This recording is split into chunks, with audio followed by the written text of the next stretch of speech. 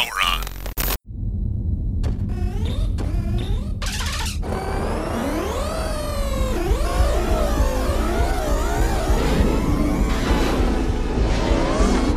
Now entering the gaming grid. The latest gaming news, reviews, and retro culture, as only the man of tomorrow can deliver.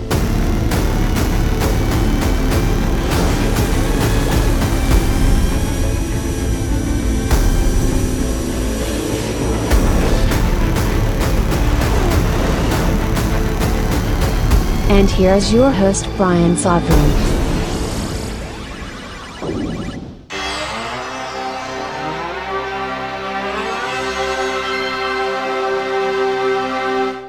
A sound that very few, no matter how hardcore the gamer, a sound that it seems very few have ever really heard. And of course, if you look at the sales number of what this little gaming grid special is about, if you looked at the sales numbers of it, you'd kind of understand why, at least outside of Japan. And we are here 25 years later to talk about the Sega Saturn. Now, technically, the Sega Saturn came out in Japan in 1994. But for me, the Golden Stallion, the Man of Tomorrow, Sabzu, the Rated R radio star, Dr. Brian Sovereign, for me, it was a birthday release. It ended up coming out on May 11th, 1995. I'll never forget it because I got to open it at like around midnight. And because my birthday was on May 12th and it had come out just before. And when I first heard that sound that you just heard, oh man, I was on. Because, so to understand, and we're going to get into some history around the Sega Saturn. We're going to talk about what the Sega Saturn means today, because I do think it's still meaningful today. And we're going to get in a top 8 of games. But something to understand, just in my own personal history, is that there was a time.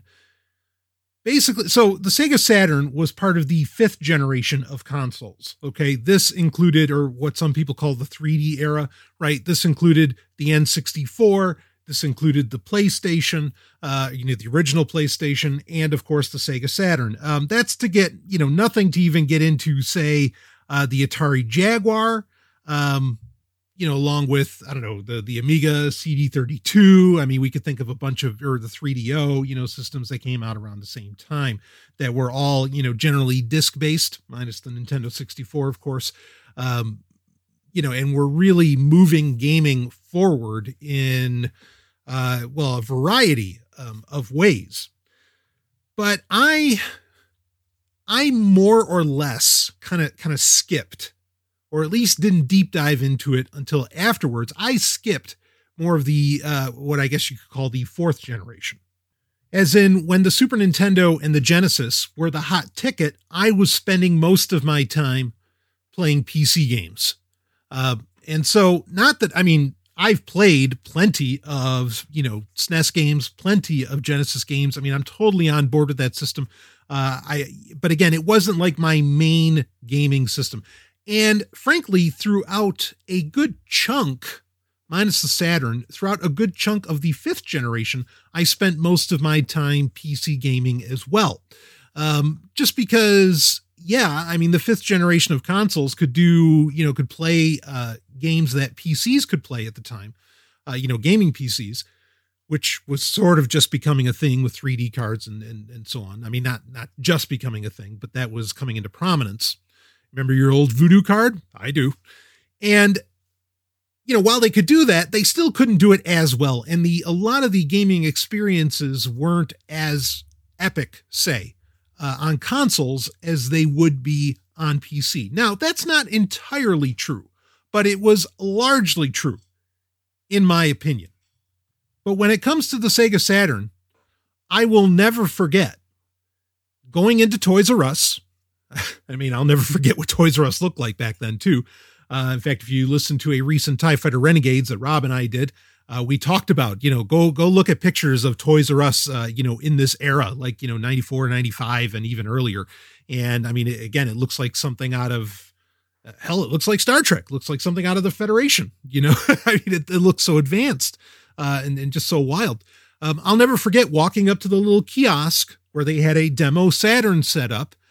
I think they might have even basically had it set up a little bit before release day, but regardless, I went in front of it and there was Panzer Dragoon, and I started rocking that, and I just had to have it, I was only like 14, but I had to have it. Like Panzer Dragoon, the original game, which is not on our top 8, not the first one, as great as it is and can easily sit on a top 8 list for the Sega Saturn, was just so mind-blowing to look at.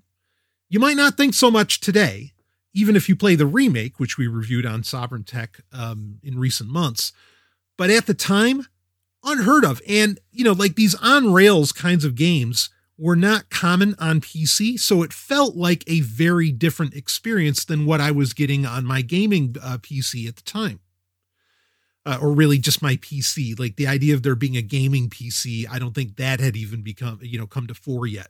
The idea that you purpose built a PC for gaming. At the time, it was just your fucking computer, and maybe you threw a Voodoo card in it, and that was the day. But the Saturn just looked like such a different experience. Because I think about the Sega CD and even the 32X, and there's conversations to have around all this. What happened here? Why did the Saturn fail? In fact, in our recent Xbox episode, I was comparing the Xbox in many ways to the Saturn, the original Xbox to the Saturn in kind of performance in its generation.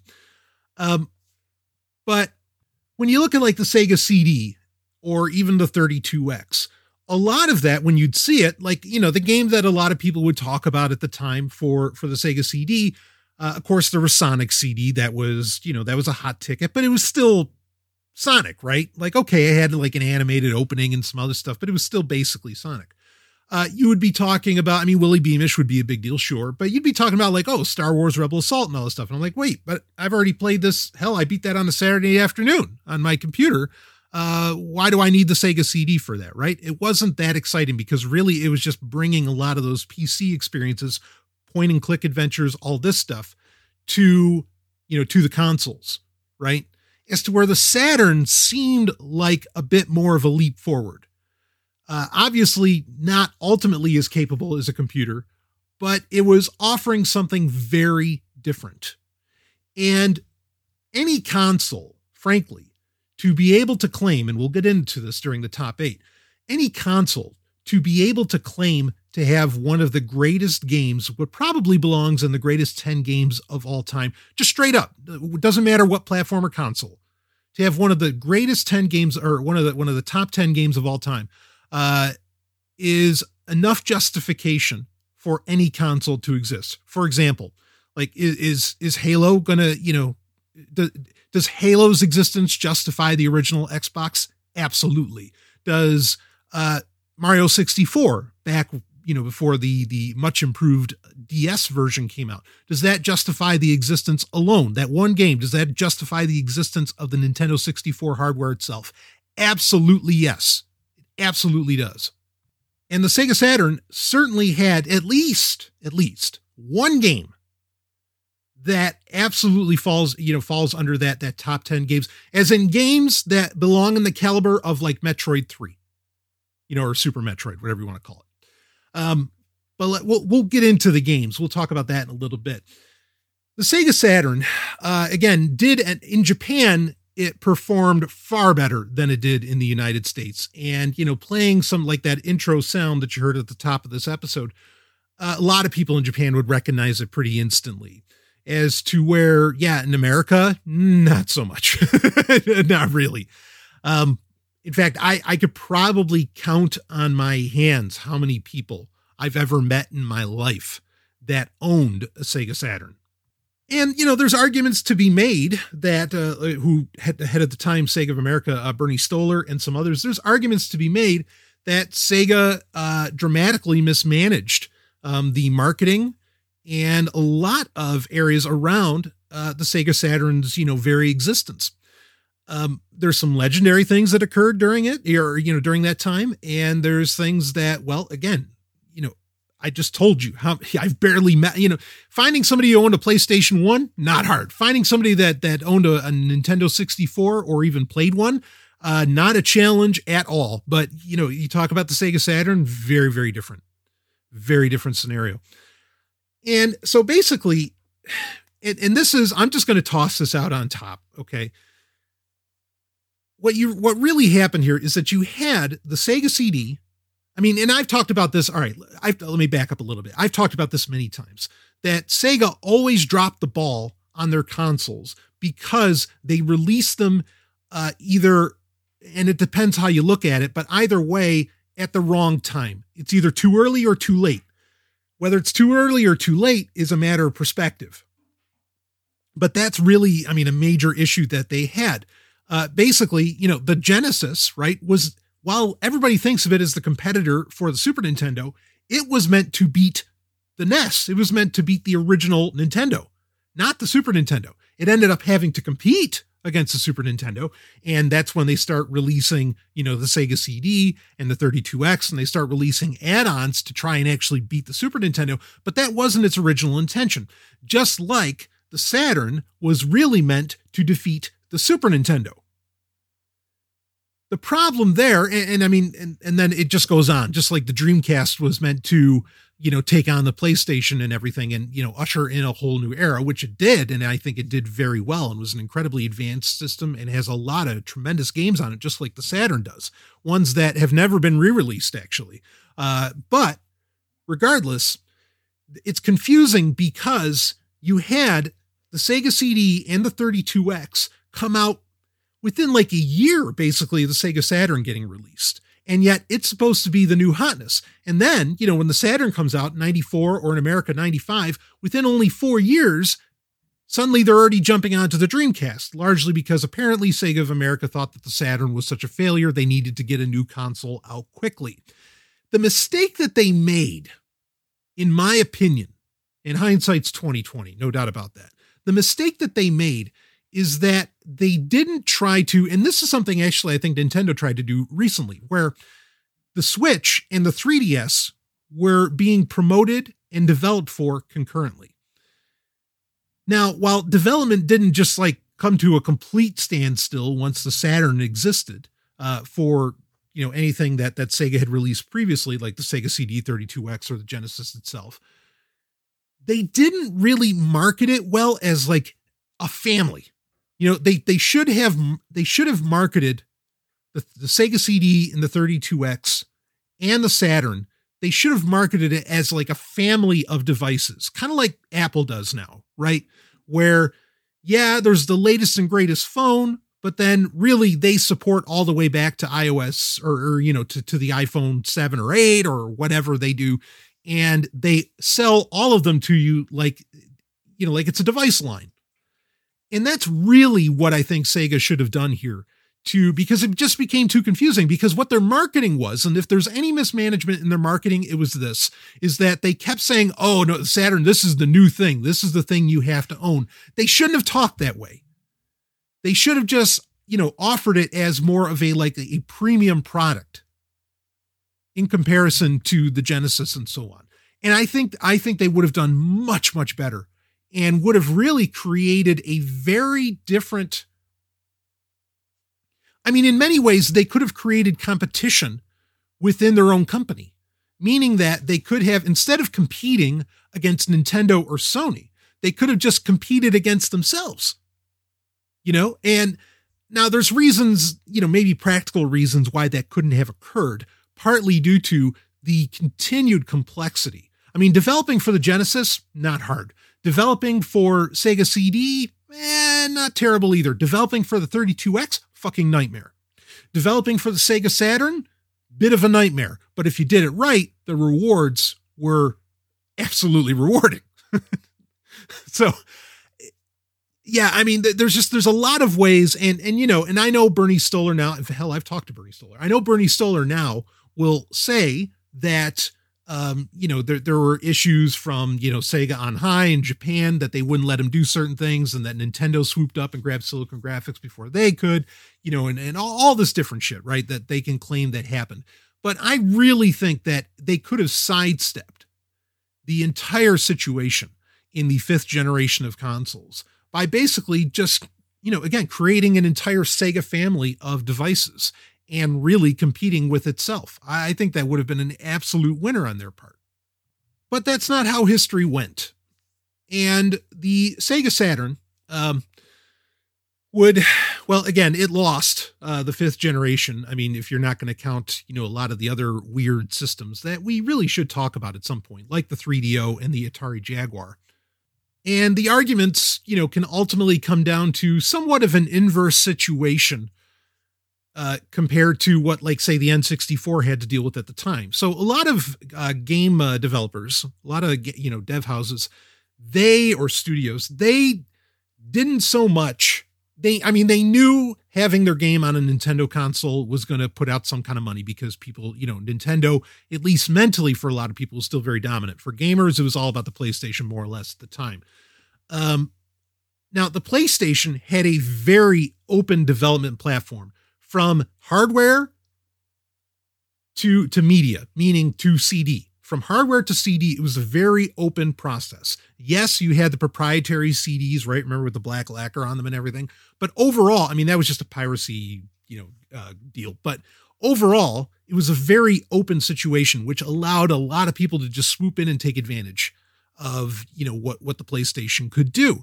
It's not that the PlayStation was more powerful than the N64. It was not. It was not that the PlayStation could ultimately outperform the Saturn.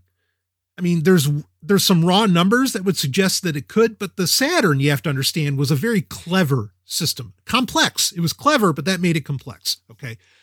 So people didn't want to develop for the N64 so much because, not having access to the massive storage space and advantages that come with optical disc gaming. Okay. With games on CDs instead of the cartridges, there were disadvantages there. And I think people really wanted to jump on board with that, or wanted to take advantage of everything that CD console gaming could do. There are advantages to doing a cartridge, certainly, and some companies did take advantage of that, but regardless. So there was the complexity of the medium. The Saturn didn't have the complexity of the medium. The Saturn had the complexity of the hardware. Okay.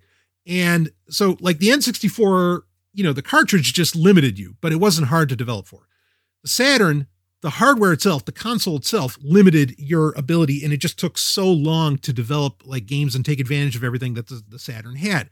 The Saturn had 8 processors in it. It had 2 CPUs, and part of the brilliance of using the 2 CPUs with the Saturn was that, so for example, how about Nights into Dreams? That game's not going to be on the top 8. It should be. I'll talk about it a little bit because Nights into Dreams is considered one of the great games for the Sega Saturn. It's also one that has had a sequel and has been re-released basically many times. So there's no real reason to own a Saturn to be able to play that. But Nights into Dreams, so one of the CPUs for Nights into Dreams would control the character, would control Nights.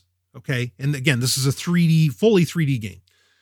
And then the other CPU would do the job of rendering and controlling the entire environment that Nights was flying around in. Okay, so that allowed for a lot of smoothness and precision in gameplay and presentation because you had the multiple processors. You didn't have to have, a balls out singular processor. You had multiple processors that were able to, handle different elements. Or a game like Virtua Fighter.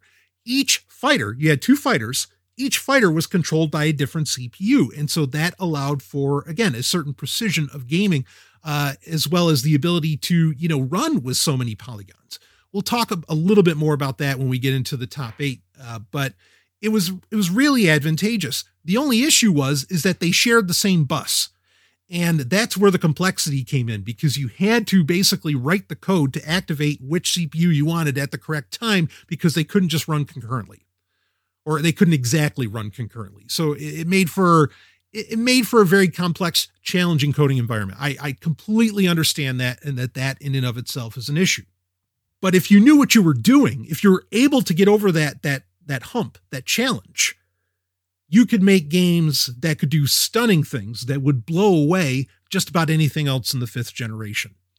And that's the pity. is that a lot of companies didn't see it as really worthwhile to do so. Now, the Sega Saturn, a lot of games that would end up on, the PlayStation would concurrently end up on the Sega Saturn. Some of them would even come out beforehand. For example, like Tomb Raider. Tomb Raider, one of the greatest games ever made. I'm not kidding. Tomb Raider initially, even before it came out for PC or anything, came out for the Saturn, months before it came out for any other console. We could talk about all the Street Fighter games that ended up coming out for the Sega Saturn, but that also did end up on PlayStation. And there are some other examples. We're going to get into this conversation a bit more when we get into the top 8. But the Saturn, maybe its real claim to fame as far as gaming goes, and this is something Sega in general would do even in the 6th generation of consoles, they did a smashing job of bringing arcade ports to home. Bringing arcade games and porting them to the Saturn in this case. Virtua Fighter 2, Daytona USA, Virtual Racing. I mean, there's just, it's a laundry list of games that they brought and successfully, beautifully brought home. And that's a big deal, right? And they did so at a price point that wasn't the Neo Geo. Okay. It wasn't. Which the price point of the Neo Geo is expensive even in 2020, to say nothing of what it was like in the 90s. So that's an amazing feat in and of itself. And the Dreamcast would kind of do that as well, right? For example, Soul Calibur would actually be better on the Dreamcast than it would be in arcades. That's insane. Absolutely insane, especially for a fighting game that really finally got past the blocky polygons. Just a remarkable feat. Now, speaking of remarkable feat, the Saturn was a system of many firsts. In fact, a lot of the things that I often claim about the Dreamcast as being so advanced and so ahead of its time, like before people were ready for multiplayer, online multiplayer and other things, and also like the wild amount of controllers, official controllers that existed for the Dreamcast. A lot of those were ideas carried over from, somewhat of the early life, but more of the mid to later life of the Sega Saturn. This was a system that the developers and Sega itself got really fucking creative with. In fact, I have a correction to make. And the correction being is that the Xbox was not the first system. The original Xbox was not the first system that you could connect, one Xbox to another. And then, like we were talking about, you could have, 16-person multiplayer all in one room. The Saturn actually had, I think they called it the play cable. Good luck finding one of these. The Saturn had what they called the play cable, which lets you hook up, not 4 like the Xbox, but 2 Saturns so that you could do multiplayer in the same room, and you could do 4-player multiplayer. I don't know, and I tried to find out about this because the Saturn also had, and of course I think they released this kind of after the fact when the N64 came out and did the 4 ports and everything, and because Sony reacted to that as well with their own multi-tap, but the Saturn also had a controller multi-tap so that you could do 4-player in certain games. Now, there weren't many that you could do that in, but you could. That was a possibility. There were just a wide array of different controllers that existed for the Sega Saturn. You had the 3D pad, which is actually a really, really slick controller. We'll talk about controllers because we're going to talk about, again, what the Saturn can mean for you today and why it's worthwhile owning one. And when we do that, I am going to discuss what you can do as far as controllers. Impressively, there's there's a few companies out there that really cater to retro gaming pretty hard. I mean, you have like Stone Age Gamer, you have Hyperkin, those are a couple of my favorites. But then there's also a company that I really appreciate, which is Retrobit. And Retrobit, they finally got the official license from Sega to re-release controllers for varying consoles. And they are very, very faithful and well done versions of those original controllers. And they're more or less, I mean, they're close enough. They might not feel exactly as tight as the controllers did back in the day, but I mean, they're about the best you're going to get as far as buying a new controller. Otherwise, you're going to spend, I mean, so for example, I got my recent, I don't want to get lost on this, but let's talk about it. When I acquired a new Sega Saturn for a project that we'll talk about, getting the Saturn, the base system itself, is not hard. In fact, there's tons of them out there. Okay. And it's also not a terribly expensive proposition. You'll probably have to buy them from overseas, but it's easy enough to switch them over to English and, take care of that. I mean, that really doesn't matter. Not hard to get your hands on that. Now, and I think I paid all told, I mean, shipped and everything. So landed, I paid $80 for a Saturn base system. And this was months ago. However, I bought it, it didn't come with a power cord. It didn't come with, RCA cables. It didn't come with controllers. It came with nothing. It was just the system itself. All right. When you get into getting a lot of the, shall we say, official accessories, that's when the price of a Saturn can skyrocket. And I mean, skyrocket, into the $200, $300, $400. I mean, even hell, I'm sure $1,000 ranges. It really can go through the roof. There's no real need, in my opinion, to do that, though. Again, I don't want to get lost in this right now. I want to talk about this more later. But my point in bringing up, so we'll cover that more in a minute. My point in bringing this up is that Retrobit, I wish they would, because they did a re-release of the original Sega Saturn controller, and I have two of them. They're great. I wish they did the 3D pad. Interestingly, they released an N64 controller. I think it's called the Commander. I have a couple of them. They're USB ones, though. They're not for an actual N64. I don't happen to have one of those at the moment. They released an N64 controller that was trying to give you a much better time with the control schema of the N64, which we all know, the 3-prong controller is a weird beast, to put it mildly. Their Commander controller basically looks like the 3D pad. So if you've ever seen the modified N64 controllers that aren't the 3-prong type and are more circular, they look very similar. It's interesting. Anyway, the 3D pad is an awesome controller. I wish I had one because it really, really, it feels so good in your hands. But they're rare and they'll cost you more than probably the console itself today. So, I don't need it that bad. But then also you do have the multi-tap. They had an arcade racing stick, right? They had it looked like basically the steering quote unquote wheel, even though it's not a wheel. It looked like the steering device in Knight Rider, in KITT, or like more of what you'd have in an airplane, right? So they had that, and there were other, they'd have varying arcade sticks that they would release. There were a lot of different controllers that would come out. We'll probably talk about a couple more when we go through the top 8. Other accessories that they would end up having is that the Saturn had fairly low RAM. You have to understand, again, the Saturn really originally was not competing with 3D gaming. In fact, it's a great 2D gaming system. It might be the greatest 2D gaming system of all time. It just happened to be able to handle 3D environments. And so the amount of RAM in it originally didn't necessarily appeal to the certain breadth of some 3D environments and 3D games. So there's an expansion slot on it, on the Saturn Sega thought ahead of time this time, instead of everything having to be in the cartridge slot, like was so with the Genesis and that creating varying bottlenecks. They're just like, all right, let's put an expansion slot on this thing on the Saturn, and whatever we think of we need in the future, we can just put into that.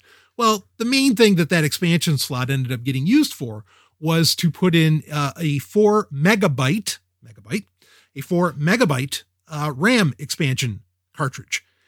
And fortunately, that's also something that you don't have to, if a company did not make these today, I cannot imagine what that cartridge would cost, say on eBay or wherever else. Fortunately, another great company called Action Replay, they still make this cartridge, And it has another trick up its sleeve too. So one of the unique things that the Sega Saturn, or one of the rarer things, we talked about this during the Xbox episode, one of the rarer things that the Sega Saturn did was that it didn't have memory cards.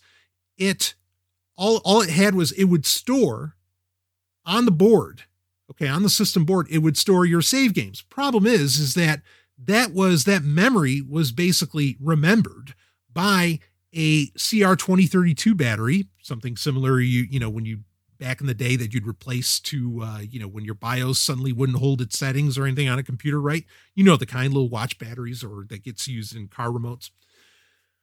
That CR2032 battery, you'd have that, then that would be, holding the memory. Now those would go bad 2-3 years later. And that is a massive, massive problem. In my opinion, maybe the worst design flaw of the Saturn overall, which was otherwise a very future-proof system. And we'll bring that up in a second as well. That Action Replay cartridge that you can get, which can, upgrade the RAM by 4 megabytes. And not many games need that, but the ones that do, you want to play in, you need it. That can also back up your save games from the Saturn board itself. So that's a very handy cartridge to get your hands on. Runs about $40, absolutely essential and worth it if you are, if you're going to get into having a Sega Saturn in 2020. Now, there's other methods to go about that, and we're going to talk about the Terra Onion mode here in a minute. But, just to bring that up, that's there.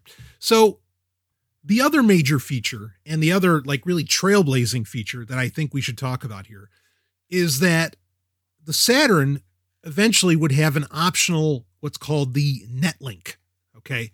And it would ultimately be like Sega Net. Now, Sega Net sort of existed, or like Sega Channel sort of existed beforehand. That's a whole other history to talk about. But basically, the Netlink for the Saturn allowed you to do online multiplayer. This was wildly ahead of its time. Wildly ahead of its time. In fact, it not only lets you do online multiplayer, it had a web browser built into it, that would come with the software for it.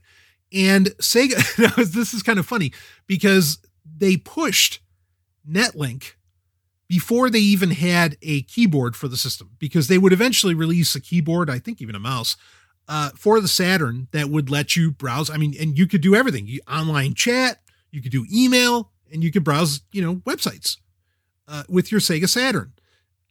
Now, I mean, at the time, we're talking about the same era of web TV and all this other stuff. That was considered a very practical thing. And as we talked about many times on Sovereign Tech, originally, the concept of the information superhighway, that specific term, was not referencing your computer.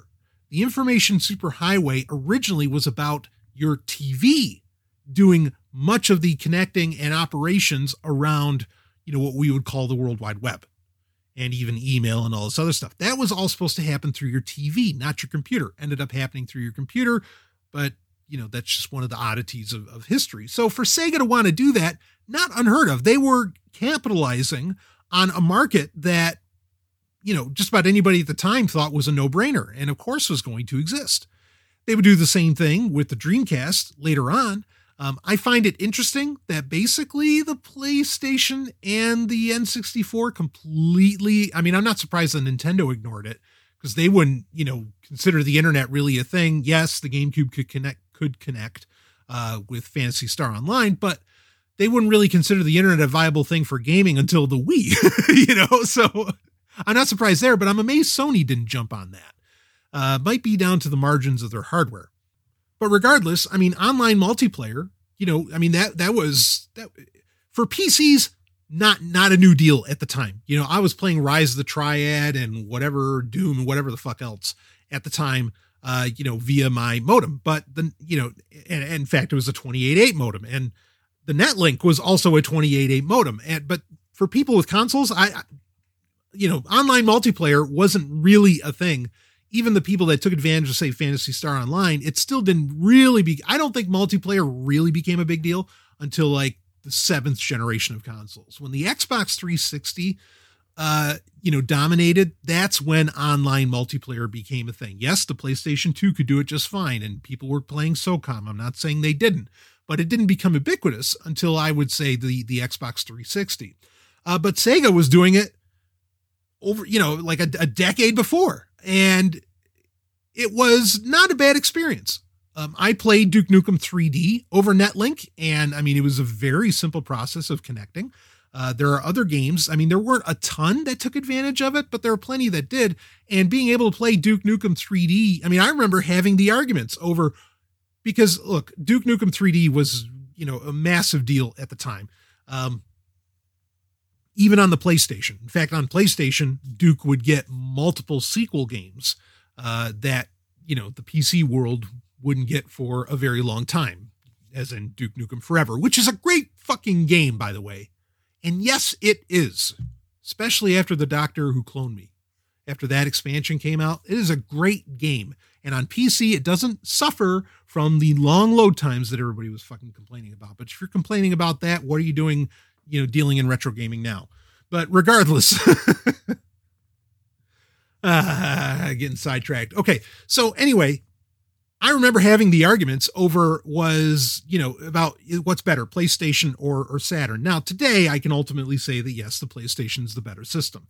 But at the time, I thought that being able to play, because everybody was playing Duke Nukem 3D, I thought being able to play that over the internet on my Saturn made the Saturn, in many ways, a much better system than the PlayStation could ever dream of being.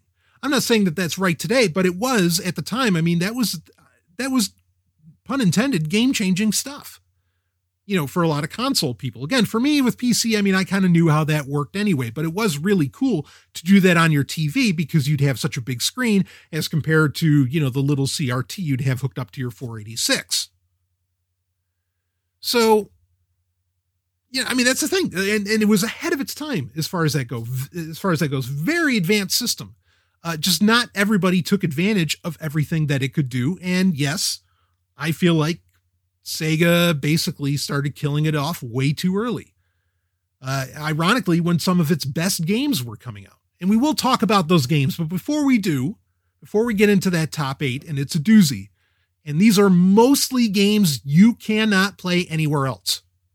You have to play it on Saturn, and some of them really they don't emulate well. So you want the original hardware because it's just not going to cut it as well on the PC, and you're going to run into varying issues.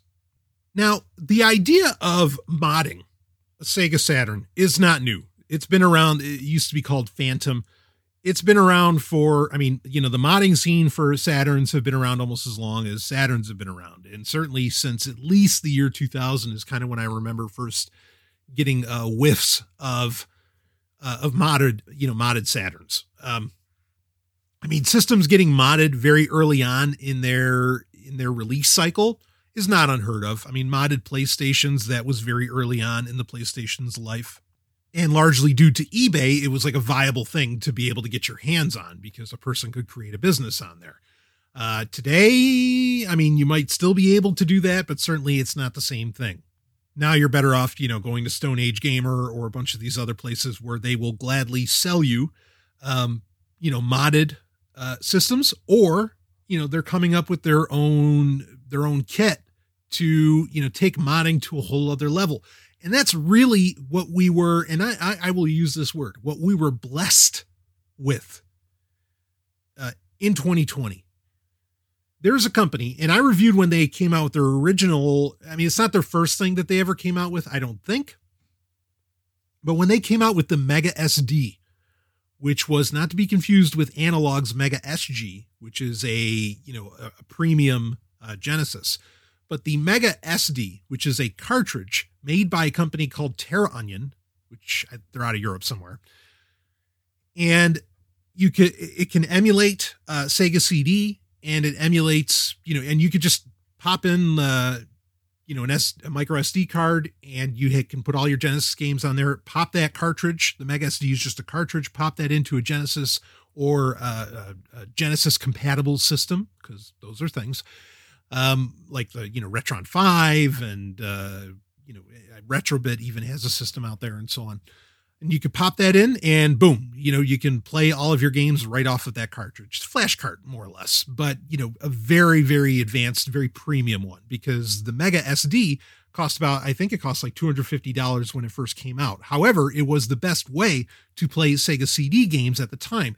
Now, other flash carts have added in that ability, but you're getting some competition in the retro gaming space, and I kind of like it because it's a very friendly competition, and it's forcing, one company that's been doing flash carts forever to kind of up their game, and then Terra Onion just kind of ups theirs.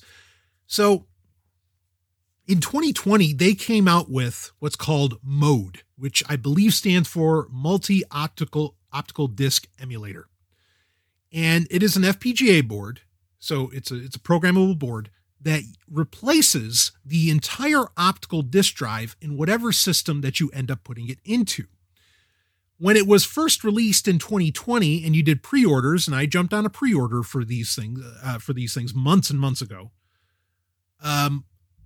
it was only for the Saturn or the Dreamcast. Now, it's really slick, and we did talk about it on Sovereign Tech when it was first announced. I had yet to do a full review of it, and I'm more or less doing that review here.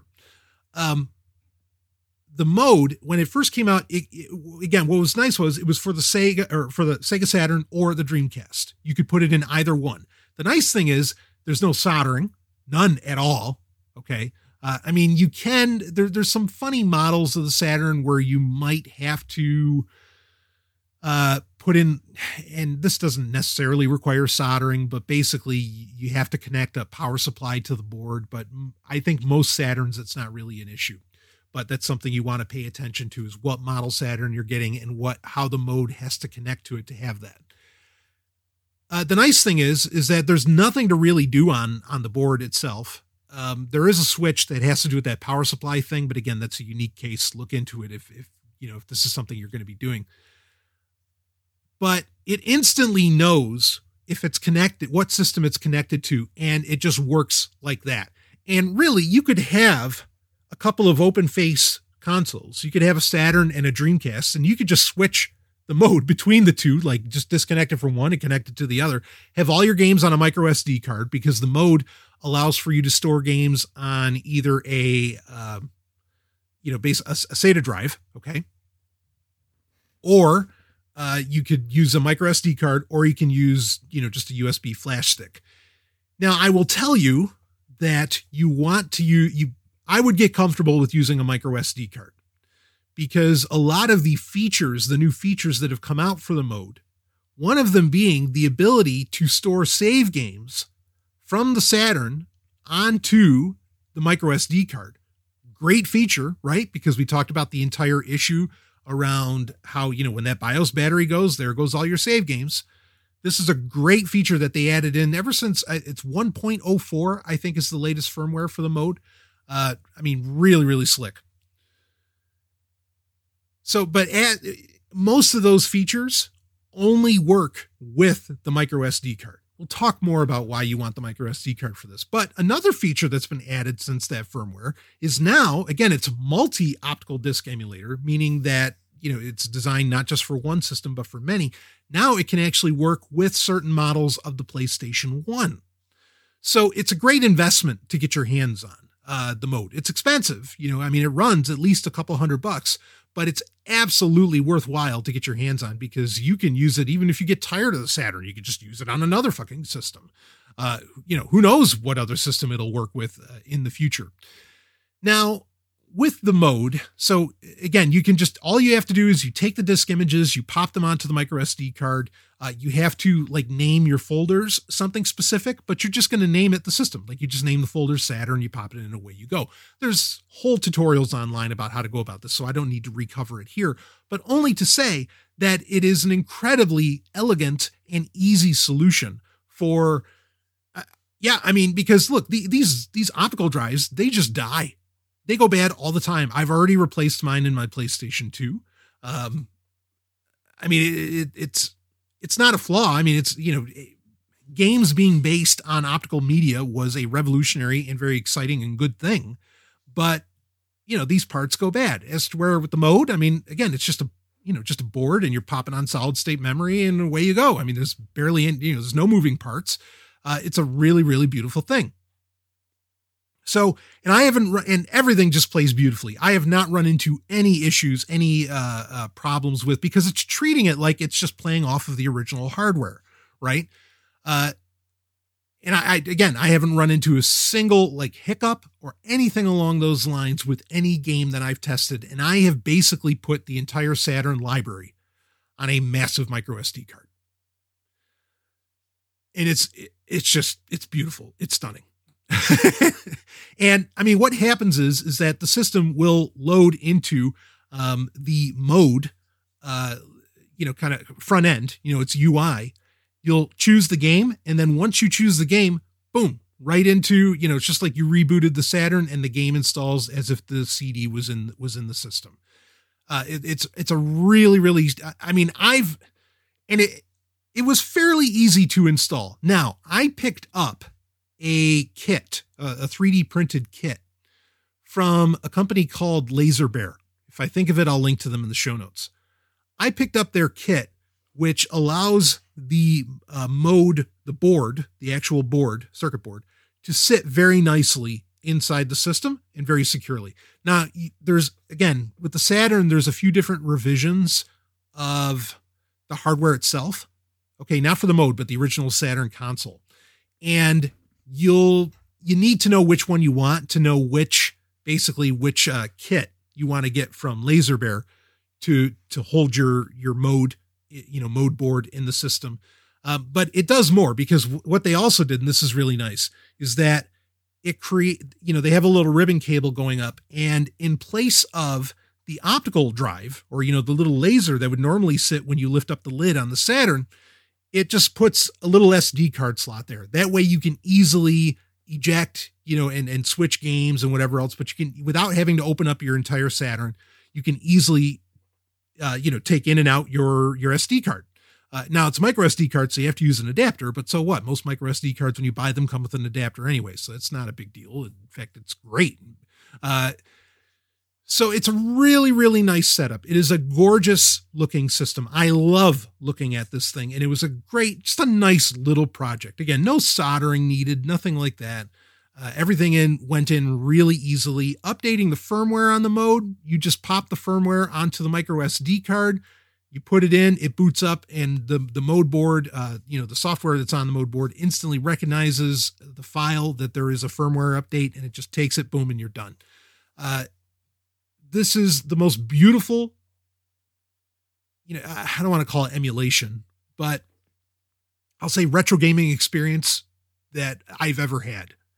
And you can really go far with this and change the UI to where it shows like the cover art for the games and everything. You can ultimately have a presentation that matches anything Nintendo did with any of their mini retro consoles in the past few years, like the SNES Classic or the NES Classic and so on. You can really match that. But you're doing it with, a fucking Sega Saturn. It's a great boon for me because, I was speaking of the mini consoles, so I was going to get the Genesis Mini when that was announced. And then I said, nah, you know what? I don't need this. There's just not enough on offer. And you could get the ROMs because there were exclusive games released for the Genesis Mini that were never released for the Genesis before, even if they were meant to. You could get those ROMs online. And so, you didn't need that. And there were just other parts of it. And also I became disillusioned with the idea that, well, if you want us to do the next system, you got to buy this one. I think that's ugly market tactics. I don't like that at all. Because certainly, there's no guarantees there, even from the business end. Meaning that if I were Sega, I would, if I wanted to get somewhat of an audience, I would probably skip, because I was going to buy the Genesis Mini because I wanted to give them the incentive. And this is a market tactic that people do. And again, I don't agree with it anymore. I wanted to send them the incentive to say, hey, yeah, now do the Saturn. They're never, I don't want to say they're never going to do it because they might, who knows, but they're never going to do the Saturn. Like I said, no one that almost no one that I talk to has owned or even played a Sega Saturn, right? So it just wasn't going to happen. I could see them maybe doing a Dreamcast, but the systems we want them to do are the ones where it's hard to get access to the games. And that's just not going to happen, and because that's the irony, right? Is that there have been so many Genesis compilations with most of the great games that were on the Genesis that have been released for every system ever since the Genesis stopped getting produced, quite frankly. So this is really the way to play Saturn games, is with a Saturn mode. Okay. Go ahead and yank out that optical drive. Just do it. All right. I can't believe, I tweeted about it and some people responded on Twitter to me saying, because I guess there's some other project that's happening where it lets you do both. And they're like, I want to be able to play my original discs. Why? Like, even those discs have a shelf life. No, I don't understand that notion. I mean, I get wanting to have, your, well, okay. So fuck, there's so many things to talk about. We haven't even gotten into the top 8 yet. I've kind of come to an understanding that the reason people, like, I'm really supportive of people wanting physical copies of games, and now I'm not super supportive of like limited run games or some of those other companies. Okay. Because today when if you want to re-release a classic game that's done, that came out 20 years ago and is done, and you want to do a re-release of a physical copy of that. Oh, I love that. I think that's wonderful. Okay. However, to do it for modern games, what's on the cartridge, the physical cartridge that you buy for these games, is not the entire game, and it never will be. And so the idea of arguing that, well, I want physical because I want to be able to play it no matter what. I've finally realized what the fuck why these people are so hot on this, because they have to know. Like, no, the whole game isn't on the cartridge. Why are you so hot and bothered about getting like a physical copy of the game?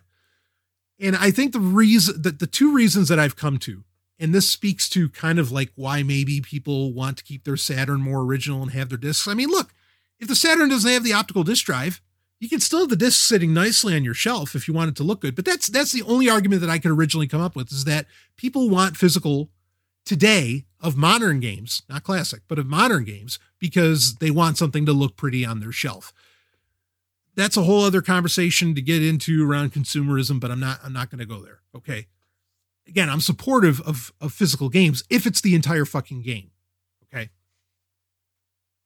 But I've come to the realization that I think the reason people want physical copies of games is it's not because like they know that it doesn't have the complete game on there. It's because they want to be able to trade it in. I really think that's the major part of the mindset, that they want to trade it in. Or the other one is that they all have modded consoles and they want to be able to play it on their modded consoles, even if the eShop shuts down on them because they're running homebrew software on their console. And that's more about modern games, but I don't get it. Like if you want to be able to trade in games, or you want these games to hold some kind of value or something, then fine, rip out the fucking optical disc out of your Saturn, and then you can sell the game because you can pop it all onto a micro SD card and you can infinitely copy these games and you can keep the save games. And it's such a great solution. I just don't understand. I can understand, wanting original, but like, and if really that's what it's about, okay. But then, I don't know, keep an original Saturn and have another one that has a mode in it, because it's such a great experience. I mean, it is such a slick, easy experience. Go on YouTube and check it out because it's gorgeous.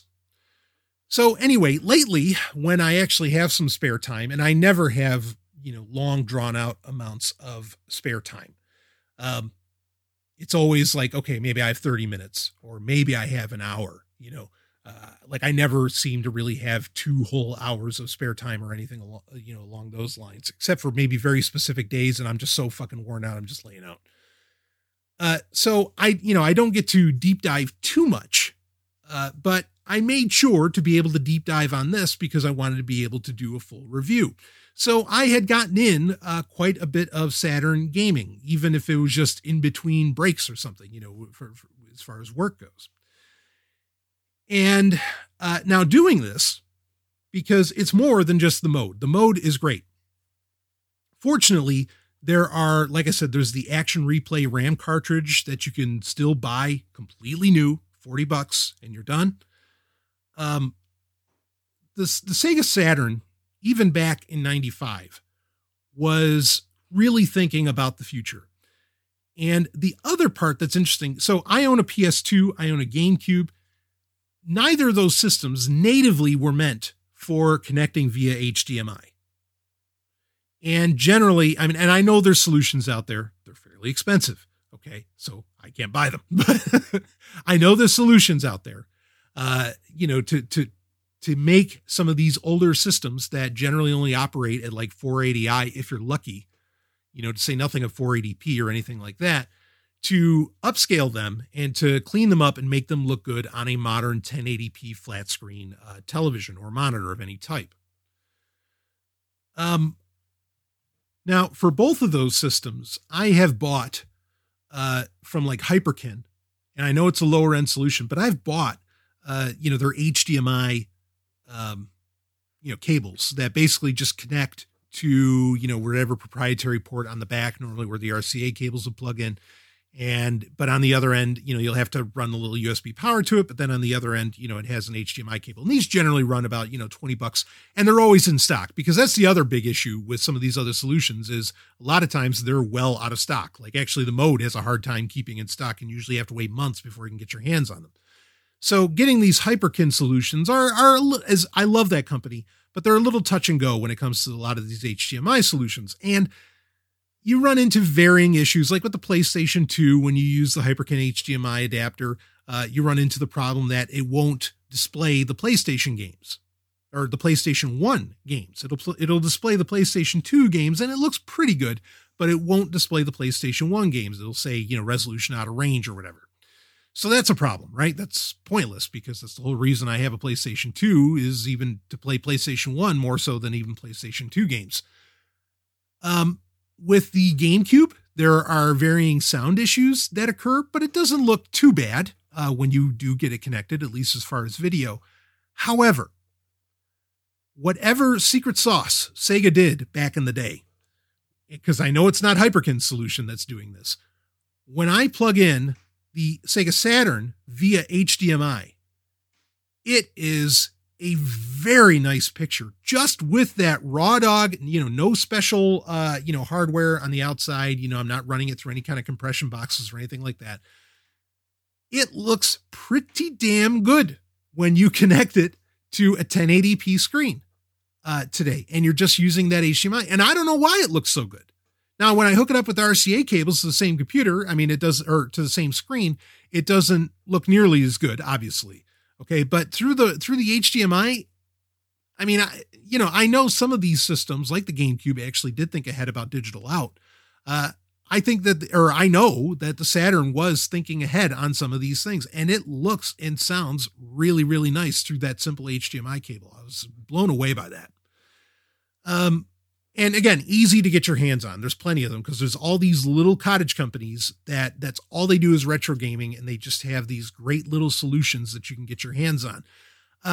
Getting a power cable for the Saturn, not hard. And now that Retrobit has official Sega Saturn controllers getting re-released in 2020, and actually it was in 2019 that they started releasing them, but you can get them.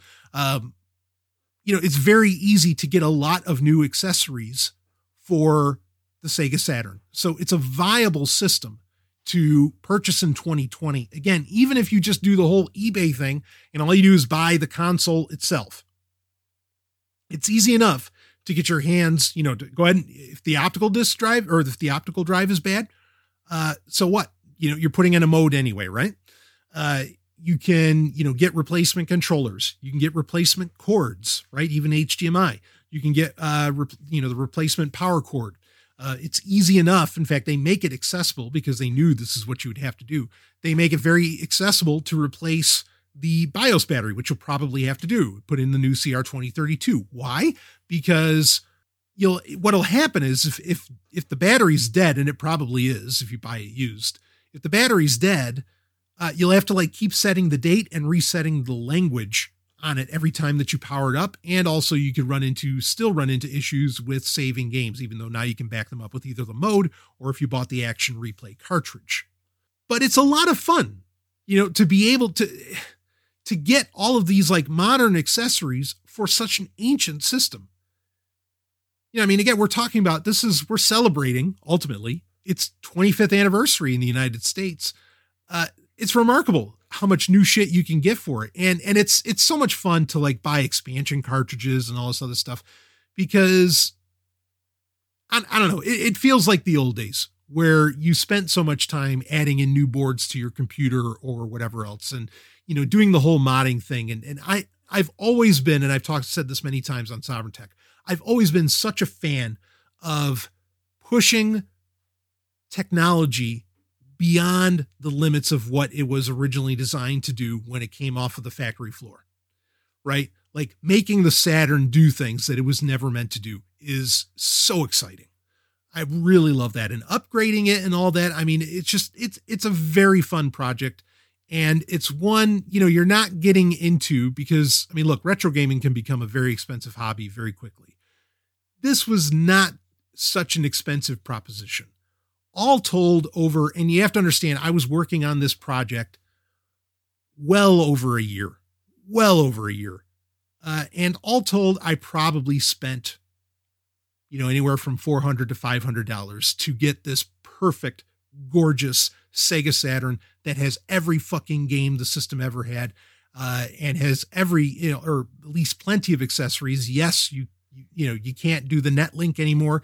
It would be fun. I need to look into getting my hands on a play cable, because if I ever run into anybody else that has a Saturn and we can connect play cable and go nuts, and on two different screens, you better believe I'd do that. In a heartbeat, I would be rocking that, even though we could just as easily, play 2-player or whatever, just on the same, on a singular console on the same screen. Yes, there are a lot of controllers that I would love to get my hands on, because you can certainly feel it with some of these games that you can tell like, oh yeah, they planned on you having a certain type of controller to be able to really play this with efficacy.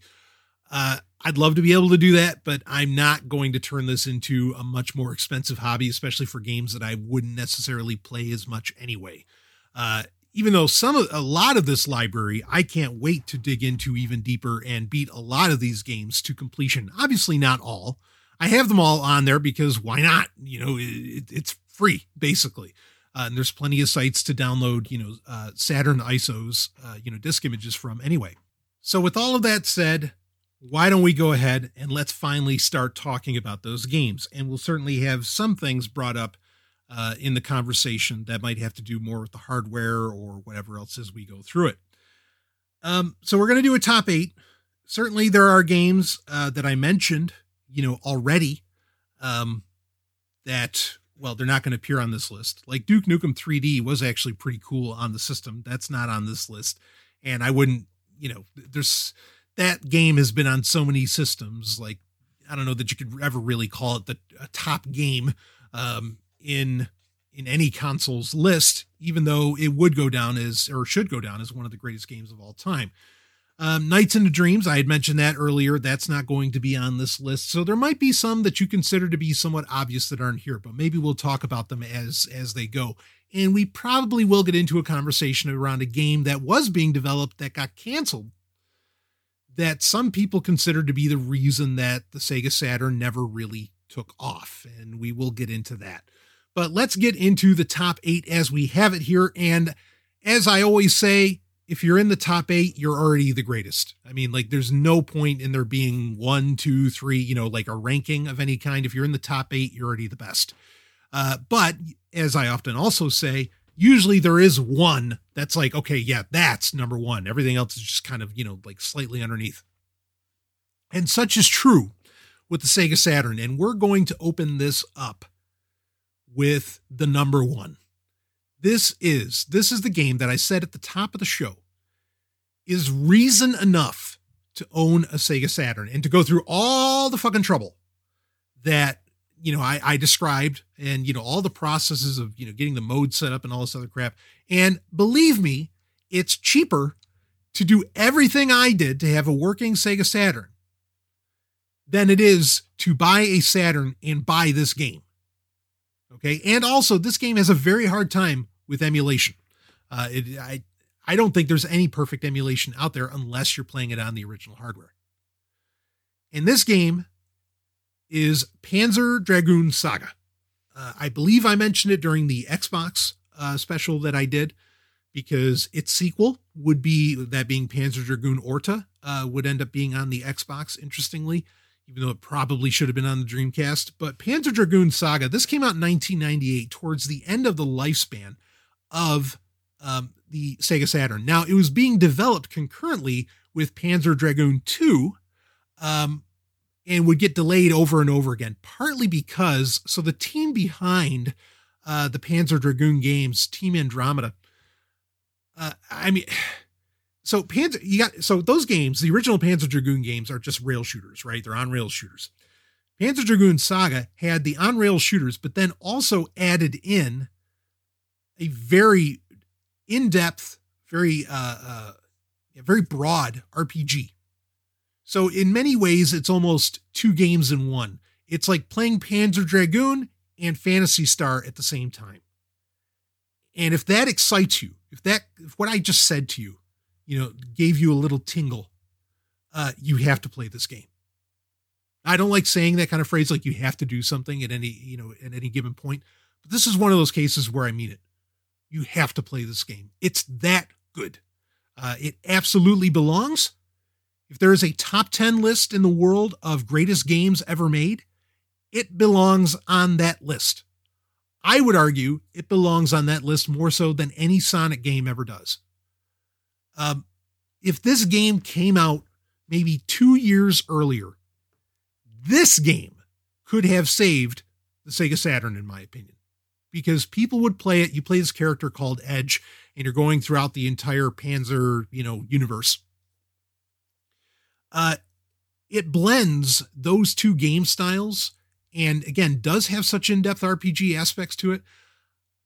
It's a mind-blowing experience. I mean, you get so hooked in with the story and everything, and there's very little, if any, transition between, story scenes and in-game graphics, which was also rare, very rare at the time, to have that. This does a lot of rare things for the time. It's a game. Look, I'm not here. I don't know how many games this can be said for. People literally died developing this game. I'm not kidding. 2 people, and you can ask the director of the game. 2 people died because of the stress and the hours. You want to talk about crunch? People talk about game crunch and all that shit today. Oh man, be glad you weren't working on Panzer Dragoon Saga. People died because of, heart failure from dealing with this game and spending the sleepless nights and whatever else. I mean, that's how big of a deal this game was. I'm not saying that's a good thing, or at least not for the people. I don't relish anybody dying, but you get where I'm coming from. That's a shoot. Okay. People died making this game. That's how big it is. Apparently the source code for it's lost. And so that's partly why it's never been re-released. It was the singular reason I wanted a Saturn Mini to get re-released by Sega, but fortunately we got, frankly, I would say a much better solution with the mode. But regardless, yeah, it's just an incredible fucking game. Again, just imagine that you're doing an on-rail shooter. You get to fly around, and it's even a little less on rails than previous Panzer Dragoon games. It's a little more free flight, like Panzer Dragoon Zwei was. And you get this in-depth or this really deep RPG experience similar to a Phantasy Star. Total winner. Now, people want to bring up because there was a game called Sonic X-treme, which was going to be the major Sonic game for the Sega Saturn. We did get Sonic R, that is not on this list. There was, they did Sonic, 3D Jam or whatever, that they did an update for. I mean, it had Sonic, Saturn had Sonic games, but Sonic X-treme was supposed to be the one. And you can actually play kind of demo versions of it. You can see screenshots and some video of it and everything. It was a game that was in development. It got canceled, and we ended up with Sonic Adventure. Sonic Adventure is a great game. Sonic X-treme looked like they really were pulling off the leap that Mario made from Super Mario World to Mario 64 with Sonic from, say, Sonic 3 to what does a real Sonic 3D experience look like? It looked like they were going to be able to pull that off. But I don't think that was enough, because it wasn't, well, you could argue that it was game changing, and I'm sure it would have been a very tight gaming experience and would have had a lot of speed to it. Saturn had games of the caliber of Sonic, in my opinion. In fact, you have Nights into Dreams, which is basically the antithesis in many ways of Sonic, where it was a very slow game, but it was that complete 3D experience. But that game, should have, and it was a great game, that should have put the Saturn over the top, and it didn't. You needed to have something positively mind-bending to get the Saturn over the hump of, basically the marketing and game availability dominance that the N64 and the PlayStation were dealing in at the time. Panzer Dragoon Saga could have done that if it didn't come out in 1998 and Sega was basically already saying, well, we're going to come out with the Dreamcast. We're done with the Saturn. What a shame. Regardless, you get to play it today and check it out. So that's our number one. Number two, we'll go with another RPG. And this is where things get a little interesting, especially today, thanks to the mode, in a modified Saturn. Shining Force 3. So the Shining Force series has been a premier series for many a console, for much of Sega's history. And it is, Shining Force is a turn-based RPG, kind of like a Final Fantasy Tactics, right? Where you have the square grid and everything. Excellent game. The sad part is that you only got, because the storylines in the Shining Force games are what really put them over the top. And of course, I mean, the turn-based playing is really cool as well.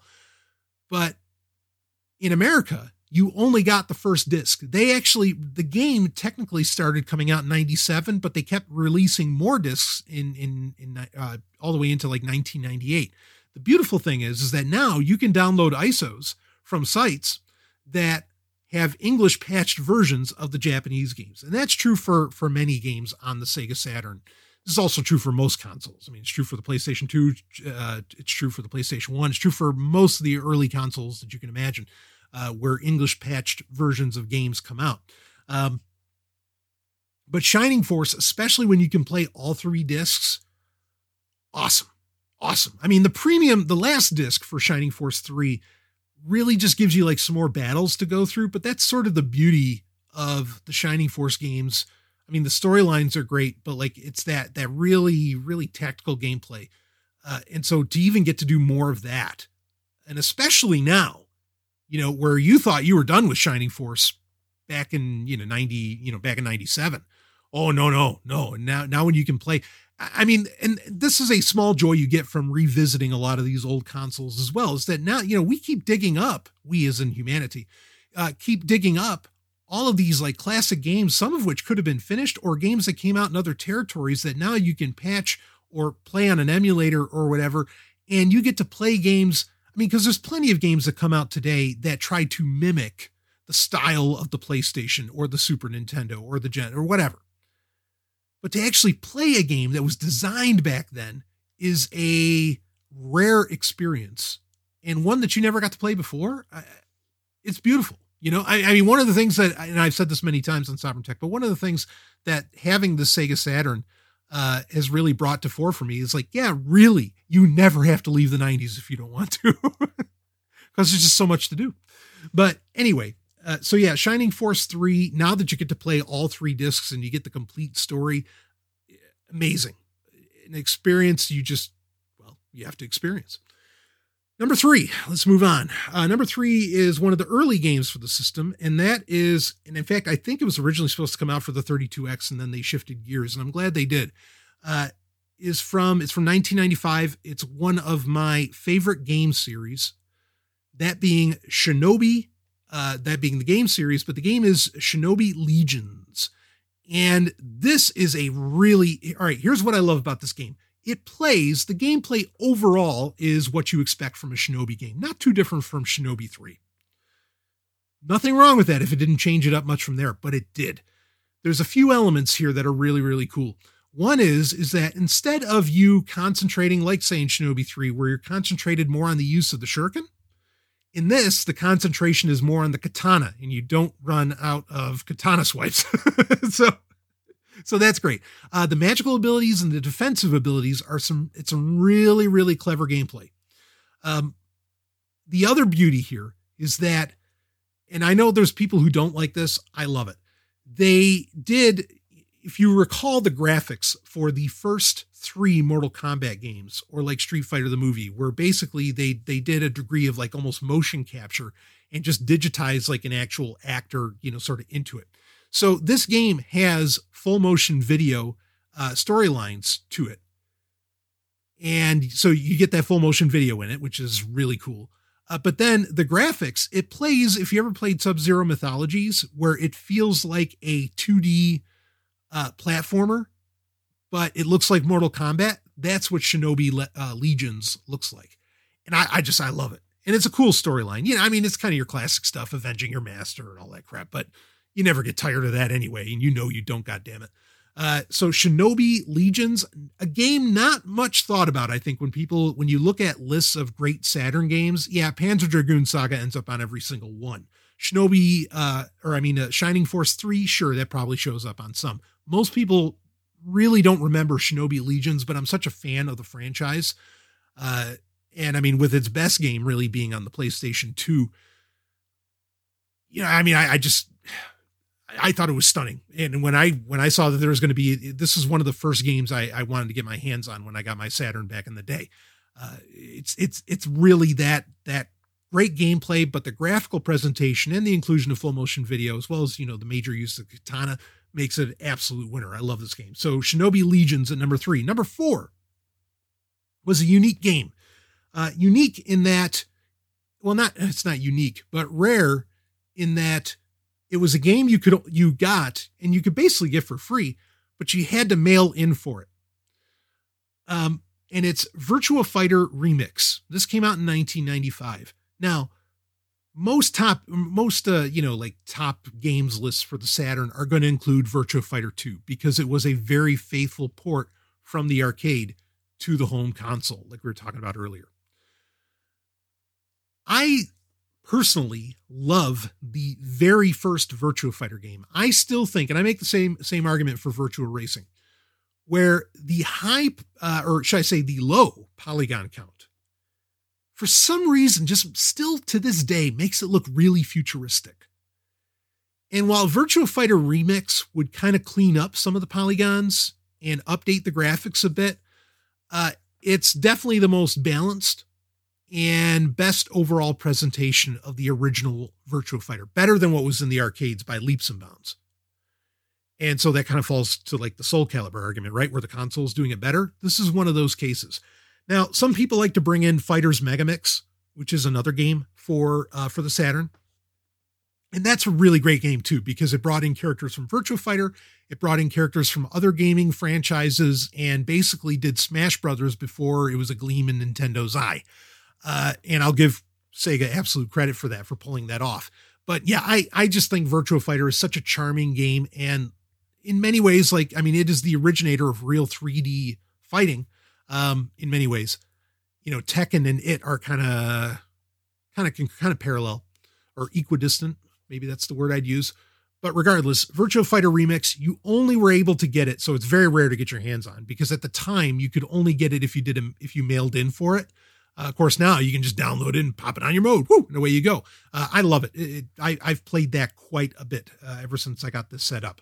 So let's go to number 5. Number 5 is a game that, unfortunately, I love putting this on here on the top 8 list, but I also hate putting it on here.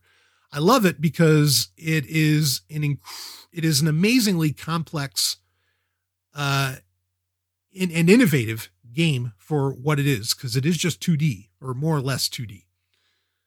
But I hate putting it on here because you really have to know Japanese to be able to play it with some with some degree of efficacy. And it's Assault Suit Lenos 2. So it is a sequel to a game that originally came out for the Genesis. You are in a mecha, and it's kind of like, imagine like Metal Slug, but instead you're in a mecha, and you have like just a wild amount. There's like 50 different weapons that you get access to in it. It takes advantage. You know, the Saturn controller has quite a few buttons on it, right? More buttons than even, well, actually, no, I guess technically if you have 2 shoulder buttons, it all kind of adds out. But, you know, you have 6 pad buttons and you have the 2 shoulder buttons and everything. You use all of those in this game because there's just a ton of, you're launching missiles or using lasers or you're aiming or you're jumping high to take out, you know, bombers that are coming in. It's a very dynamic, what is effectively, it's not a beat 'em up, but it's sort of like a beat 'em up with mechs, and it just works. It's such a cool game. I've yet to find, and if you happen to know where one is, hey, great. Then I don't feel so bad about putting it on here, and let me know. I've yet to find a great English patch of the game. I can understand most of what I'm seeing on screen because it's fairly basic, and some of it's already in English anyway, but there's a lot that's still in Japanese, and I can kind of get the picture, but the gameplay is just so much fun. It's the one game that there should be an English patch for because it's so cool. So yeah, Assault Suit Lenos 2 and that's from 1997. Number 6, Bomberman, particularly Saturn Bomberman. Bomberman is one of those characters that kind of like to the point of Crash Bandicoot now, where they're an icon, they are a mascot, but yet they have no direct hardware that they're best known for. I think that Saturn Bomberman is effectively the best version of Bomberman ever made because it sticks with the original simplistic style, or Bomberman style. And it doesn't get into like adding in a bunch. There's some story, but it doesn't get into the crazy territories that later Bomberman games would to try and, you know, bring the character into the 21st century or whatever else. This is just the latest, best graphics of that classic gameplay. So I consider it Bomberman at its best. I know a lot of people at the time, I remember, you know, cause I've loved absolutely Bomberman. You know, if we were to do like top 10 or top 8 mascots for video games, like a sovereign top 8 of that, which that would be fun to do. Bomberman would be in that number. You know, it's amazing. I wish Sega like kind of owned him, you know, just took him on and said, yeah, Bomberman's one of our boys, just like Sonic, you know, because Nintendo doesn't just have Mario, right? They have Link, they have, Samus Aran, Donkey Kong, go down the list. I wish Sega would have really scooped up Bomberman and kind of owned the character and made it, you know, part of, because Bomberman has always been at its best on Sega consoles, in my opinion. So anyway, Saturn Bomberman, you know what you're getting with Bomberman, and it's at its best on the Saturn. We'll move on from that. Number 7. Actually, no, before I get into that. So there are quite a few games that would end up getting where I would argue that their best, most complete versions end up on the Sega Saturn. Another one that has yet to get a full-on English patch, even though you can play the version on Sega CD that was officially released in North America, would be Hideo Kojima's Snatcher. Fantastic game. Did get released on the Saturn. And this is a game that dealt with varying censorship depending upon which region it ended up getting released in. The Saturn's about your best bet, in my opinion. I wish it would get an English patch. If it ever does, it's just another reason to own the Sega Saturn, is if Snatcher ever does that. But I didn't include it on this list because you really can't play it. I mean, like with Assault Suit Lenos, even if you don't know Japanese, you can still kind of play the game. But with Snatcher, it's not the same. You gotta understand what the text is saying on screen. So anyway, moving on. Number 7. This is a game that originally was released for the Atari Jaguar by Jeff Minter, one of the greatest game designers of all time. And it's considered one of the 2 or 3 great games that were ever released for the Jaguar. Of course, the Jaguar never took off. But this would also get a release on the PlayStation. We'll talk about it. but the game is Tempest 2000. So that original title is what it would also be released as on the Jaguar. It would end up on the PlayStation as well, but they would call it Tempest X3 on the PlayStation. However, while it got rave reviews for the PlayStation, it was a fairly different game, I should say, especially in the way that the AI operated and everything in the game. And it's an updated version of the classic Tempest, which was like a vector graphics game from back in the 80s in the arcades. The AI was very fluky in the PlayStation version. And there were some other issues to where Jeff Minter basically felt like that the popular version of the game that was the best version of the game that you could get outside of the Atari Jaguar, which good luck, was Tempest 2000 for the Sega Saturn. And this is from the EDM soundtrack to the really, really wild visuals. I'm kind of reminded about like Alejandro Jodorowsky's, goal of basically trying to give people an LSD trip by watching a movie. This is a game that I kind of imagine is like an LSD trip in a video game. And that's saying nothing of actually the game called LSD, or was it the Dream Simulator for the PlayStation? That's a different story, though certainly in the same vein. But Tempest 2000, I want to say, kind of hits those heights. It is a gorgeous game, very unique experience. Also another one where it's absolutely worth owning the Saturn just for this game. Now there's other versions of this out there for PC, and there's like Tempest 3000 and some other stuff, but Tempest 2000, I think, hit a certain level of perfection. And I don't think Jeff Minter would disagree with me on that. So it's one you just got to check out if you happen to have a Saturn. Now that came out in 94, like for the Jaguar. And I don't think it was a launch title, but it was pretty close to being a launch title for the Sega Saturn. Let's move on to number 8 so we can wrap this baby up. Number 8 is Virtual On Cyber Troopers. And I'm going to go all the way. Net Edition.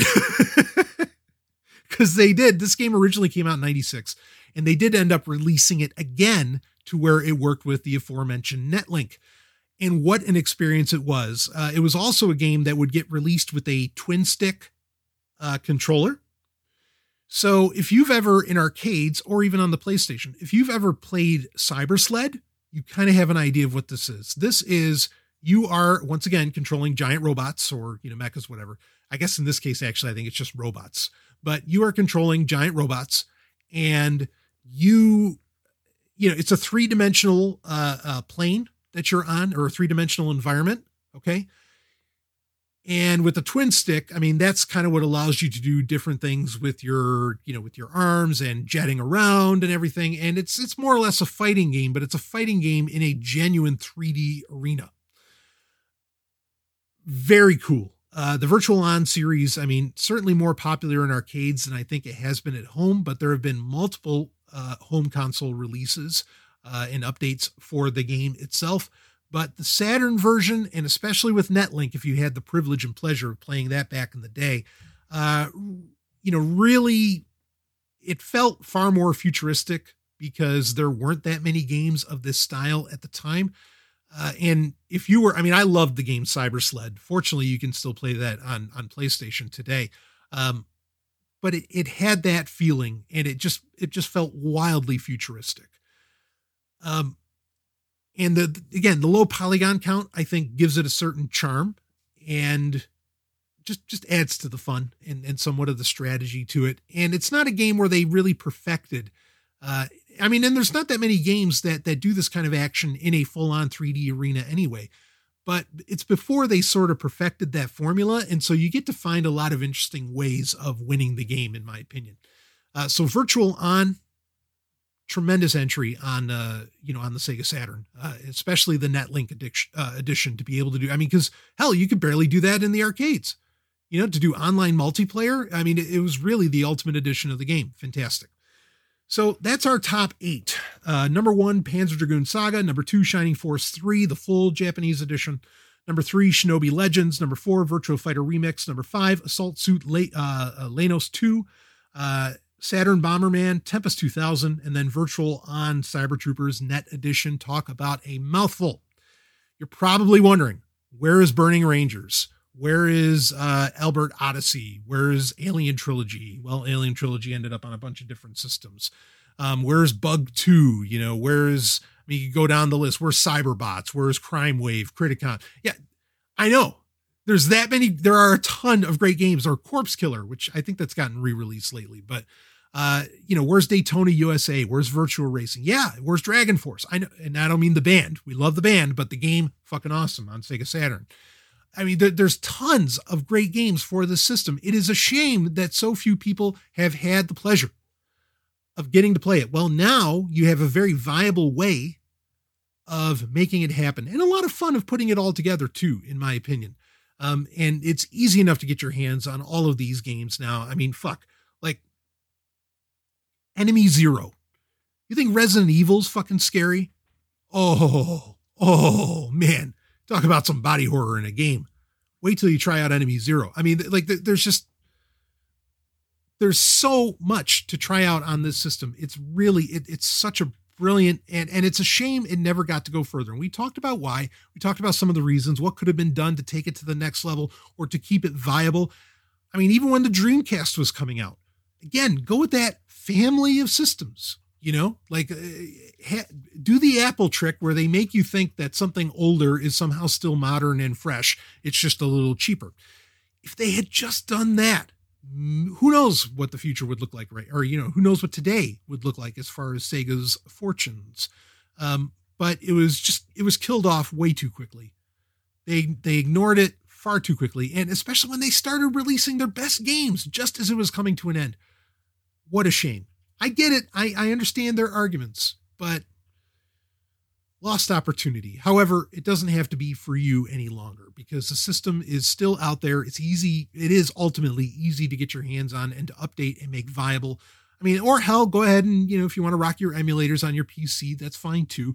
But I got to tell you, it's a great experience of setting up the mode and going through that whole process. And there is something special to having that original hardware there. You know, I mean, and yeah, you can emulate it and, Retrobit, their official Saturn Sega controllers, you can get them with just a USB port on the other end, you know, where you could just play them on your PC. And that's awesome. I'm glad that you have that option as well. Either way, this is not a system to ignore.